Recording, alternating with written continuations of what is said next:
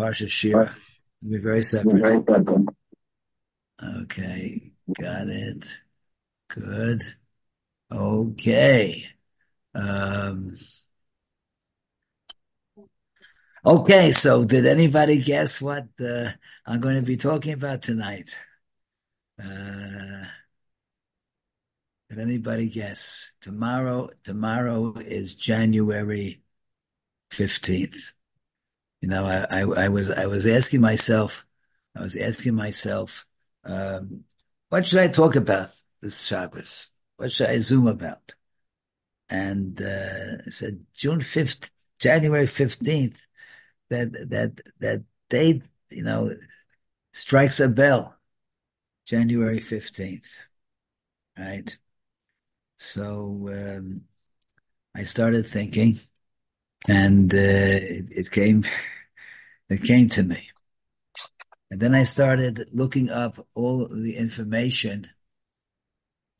I looked up an old sikha which I had on January 15th, right? And it was 33 years old. 33 years old. And I started comparing the way we felt Hashem was involved with us on those days and the way many of us feel now, that it's a totally different picture. And I started asking myself why. And then I decided I have to ask you why. And we have to discuss it because the why is very, very crucial here. So January 15th, 33 years ago, that was the day that Saddam Hussein was Parshas Vayera, so Saddam sort of they sort of put his back against the wall, that he couldn't really, that he didn't have much of an alternative besides to fight. But on Parsha's Bo, this week's Parsha, uh, even more so. That's when the United States sort of put him against the wall, and and that he really didn't have a way of begging out of the fight, and in a respectable way, right? And then on when the people in America were reading Parsha Zachar, that's when the war broke out, the Persian Gulf War, and and it ended on Shushan Purim. I remember that we made such a l'chaim on Shushan Purim when we heard that the war had ended. The war was over. That was on Shushan Purim. That was a very, very special l'chaim that we made. Um, so let me see if we remember some things. Some of you may have been uh, here um, during that Tekufa. I don't know, but let me go over some of the things that we experienced. And in if we learn from that, take from the Persian Gulf War a chizuk in Emuna, that's good. And if not, then we're in trouble. We're in trouble. And it's interesting that in this week's Parsha's Bo, the Ramban on the Tefillin, the Ramban says that. Sorry about that. The Ramban says that Let's just see if I can just turn this off altogether. Okay. The Ramban says that the Nisim and Niflaos of Mitzrayim, Yetzias Mitzrayim, right? He says that that on the Tefillin, he said the awareness of what we learned from the Nisim and Niflaos of Yetzias Mitzrayim, right, is that everything in the world is Hashgachas Hashem, right? And that there is no such thing as a coincidence, right? And that the Ramban is telling us that's why we have it on our head, we have it on our troya, right? That we should be constantly aware that there's no such thing in the world as a coincidence. Everything is Hashgachas Hashem. Uh, that's the Ramban. You have to read it into the Ramban a little bit, but that's how the Mashgiach learned the Ramban in this week's parsha. To remember, I don't know, just tell you a few things about it, just to recall, right? The Mei Talmidim, we went down. What is it? There was the British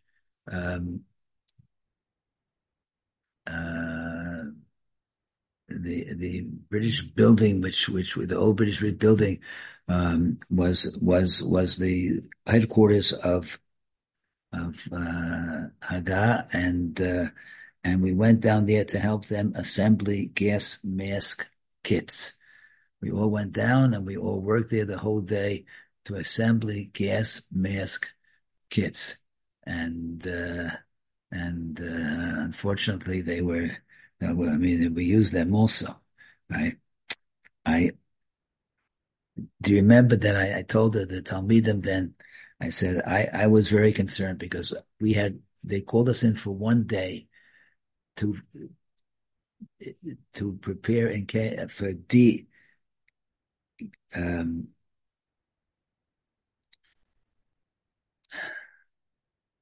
contamination.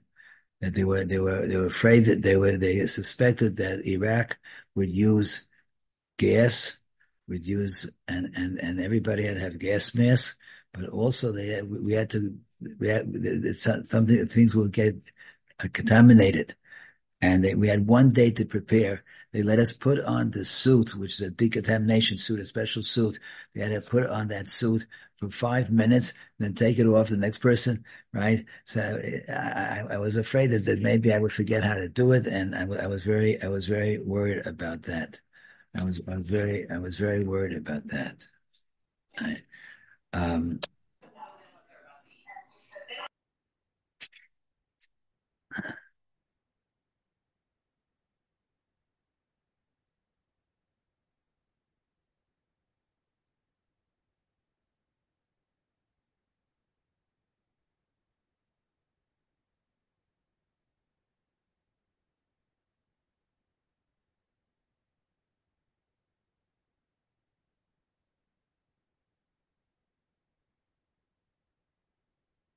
There were two boys in the yeshiva that every time there was a siren, they would run down the hill.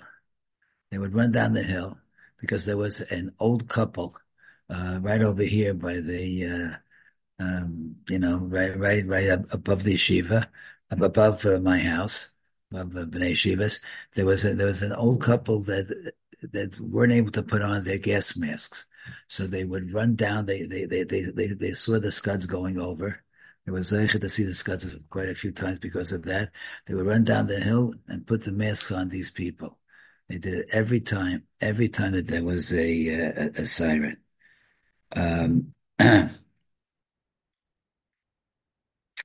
We long knew that Iraq was our greatest enemy. In 1981, Israel bombed and destroyed their nuclear plant. France at that time was aiding Iraq to build a bomb. They were getting closer to a nuclear bomb, and Israel bombed it. and all the United Nations all condemned Israel for doing so. But Israel had no regrets, and the first nation to sanction Israel was Kuwait. Kuwait was on their side, right? And they spent Kuwait and Saudi Arabia spent, listen to this, $100 billion, $100 billion to build the Iraqi army. The Iraqi army was the fourth largest army in the world. I guess that's after America, Russia, China, Iraq. It was the fourth largest army in the world. And $100 billion was put into to arming it, right? Okay, Hashem decided it wasn't yet time, and gave us a 7 year where Iraq fought Iran, and there was close to 1 million deaths, and right, but Saddam then claimed he's the world's modern era Nebuchadnezzar, right, and he threatened that whole year before, he threatened that whole summer before, he threatened to invade Israel. He threatened to invade Israel, right? However, he was on the way to Israel. He was on the way to Israel, but decided to rob a bank on the way to Israel. He first invaded Kuwait, the nation that had built up his armed forces. He invaded Kuwait and made it the 19th province of Iraq, and then he made his way towards what he called Palestine. He made his way to Palestine, and on the way there, in the communities, the Jewish communities, and also non-Jewish, I think, right? It was known for torture. But he did torture and cruelty and rapes and like he until he finally got to Palestine. Yeah. So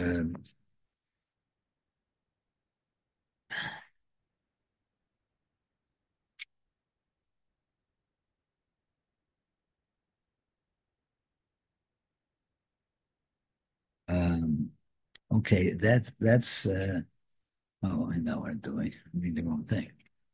Um,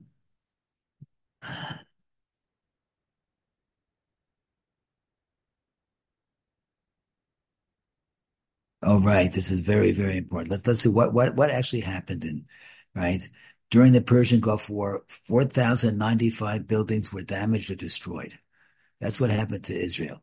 4,095 buildings were either damaged or destroyed. One person with the 39 Scuds, one person was killed. And this is a person, by the way, that went around bragging, making everybody know that he built his home on Shabbos.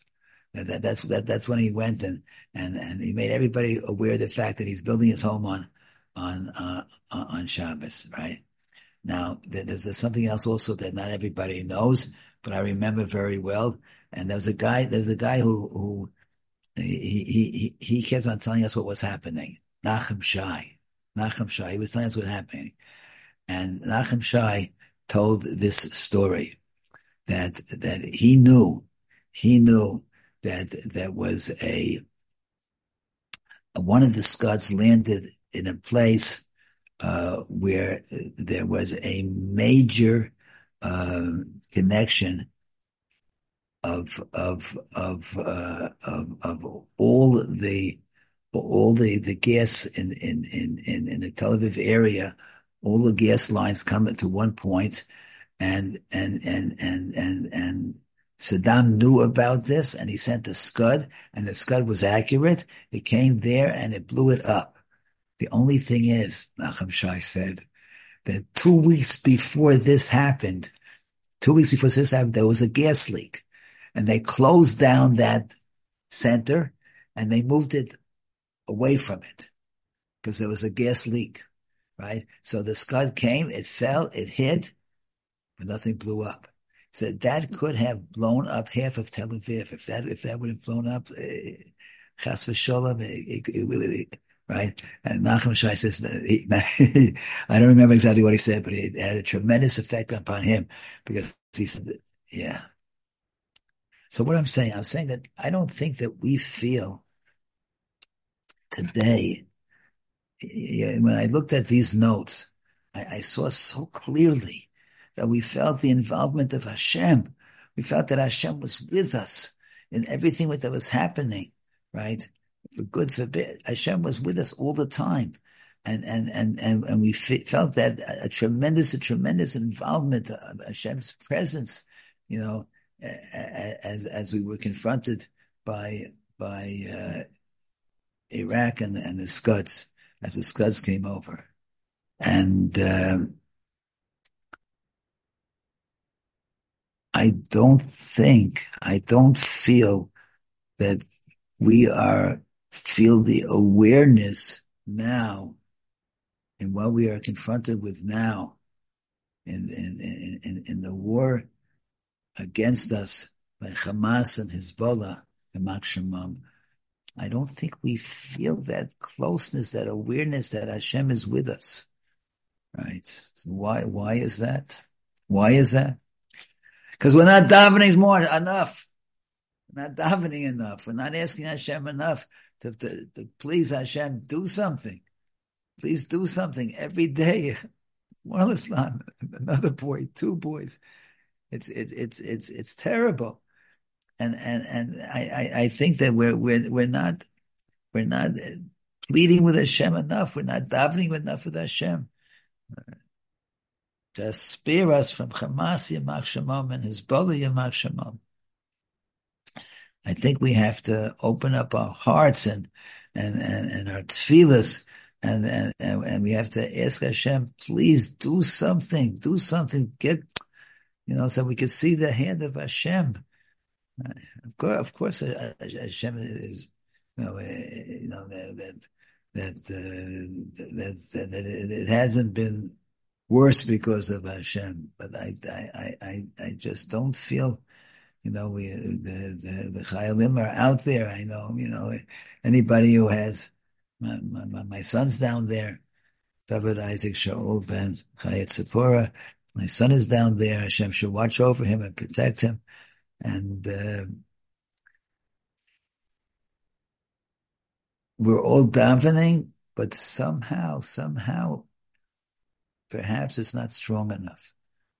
We have to try to connect to Hashem and get Hashem. We need more tefillas and asking Hashem to protect us and deliver us from the threats of our enemies. Yeah. That's what I wanted to speak about. Amen. Nash, what do you think it is? Do you think we take the Iron Dome for granted and we just don't realize the miracles every day? It could be, but it's foolish because what about the boys that are down there? What about the boys that are down there that are constantly exposed and too many of them are karbonos? The Iron Dome doesn't help them, right? I'm not sure what it is. I think maybe that we're just not awake enough, aware enough. We're not.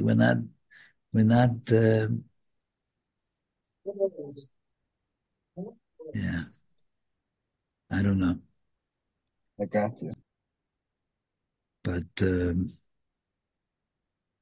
when was the last time I think we have to. I think we have to get on to our responsibility to really daven and beg Hashem to get involved more to protect the boys that are there, right? Every tefillah, I beg Hashem, of course, to protect my son, but to protect all the boys that are there risking their lives so many young people, and you read afterwards about them, and I always see the Shiva World News, right? And you read about the ones that we've lost. And these are young people, they're beginning their lives, beginning their homes, their families, and we've lost them. So I really think that we have to cry to Hashem and cry out, cry us, beg Hashem to protect us from Hezbollah, from Hamas, Yimach Shema. Okay, fellas, Baruch Hashem, I mentioned before, my wife is coming back from the hospital. She got good hit news. again by Oh, Baruch corona, Hashem. by corona and pneumonia, Right. and spent a week in the hospital, and I spent last Shabbos in Hadassah Ein Gedi, which is not my favorite place to spend Shabbos by any means. But what can you do? Wish her well. So she should be coming home, and she should be well. B'ez Hashem, she's still on oxygen, but hopefully she'll be well. B'ez Hashem. Amen. Okay, fellas, thank you for joining. And Thanks, Mash. Take care. Take care. Thank you, Mash. Take care, guys. Thank you. Okay, Nash, thank you. All the best. It's called to.